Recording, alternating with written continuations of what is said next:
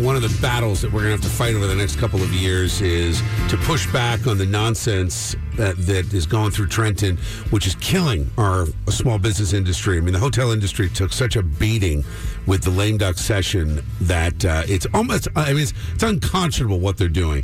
And it's going to take all sides. It's going to take pressure from Washington. It's going to take pressure from the grassroots here. And one of the guys standing up for small business in this state, his name is Rick Maida, and he is calling from Elizabeth. He's running for U.S. Congress. Rick, good morning. Welcome back. How are you?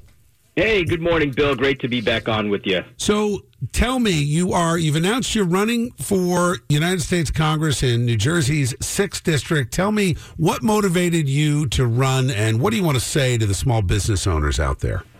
Well, listen, first of all, let me tell the small business owners, you are not alone. Since the start of this pandemic, I have been beating my fist on the ground saying we can't overreact to the virus. We have to take economic considerations in, and now look at what's happened. We have over one-third of our businesses shut down, shuttered, never to reopen. Now they're passing legislations to increase regulations, increase taxation, without any plans to help our Main Street businesses thrive again. They've taken a beating. They keep taking a beating.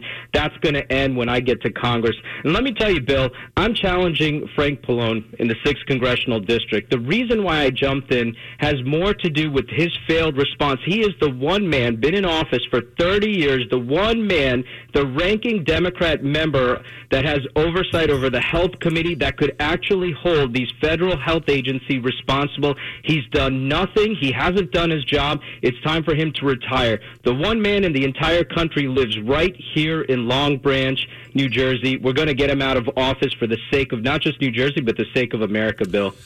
Rick, I love your energy, love the enthusiasm, and I know that, knowing you for years, that you're not only a smart guy, but you are capable.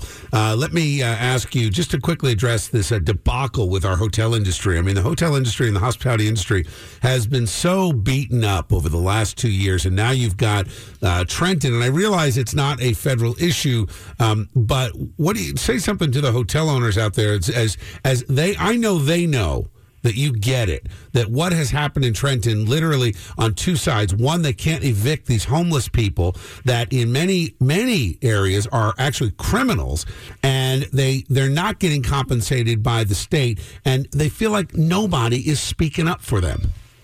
Well, that's right. You know, when this first started, the government asked them, pressured them to open up their doors and let people in to stay in their hotel rooms. First of all, the travel industry was completely crushed. No one was staying in hotels.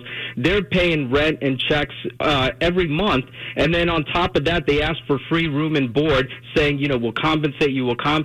And now, when everything is starting to die down, they're saying, well, I'm sorry, thanks for opening up your doors and being benevolent, but, sorry, but we can't pay you now.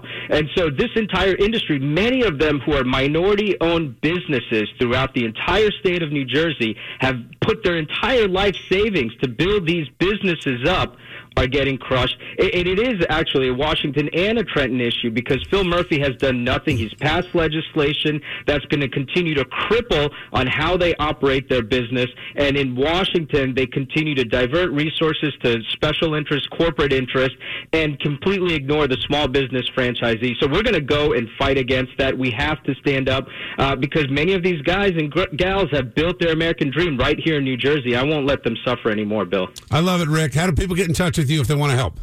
Listen, they got to help. It's an important year. Go to Rick4NJ. That's RIKFORNJ.com. If you believe in election integrity, I need patriots from Oak Tree Road to Ocean Avenue to step up and join our campaign. Volunteer, donate, whatever, get involved. This is our year. We're going to finish what the grassroots started this year in 2022, Bill. And Rick, I'm going to see you next Thursday, right? We've got an event coming up. We're going to be launching this Oak Tree Business Association to stand up for small business. It's just time. It's just time.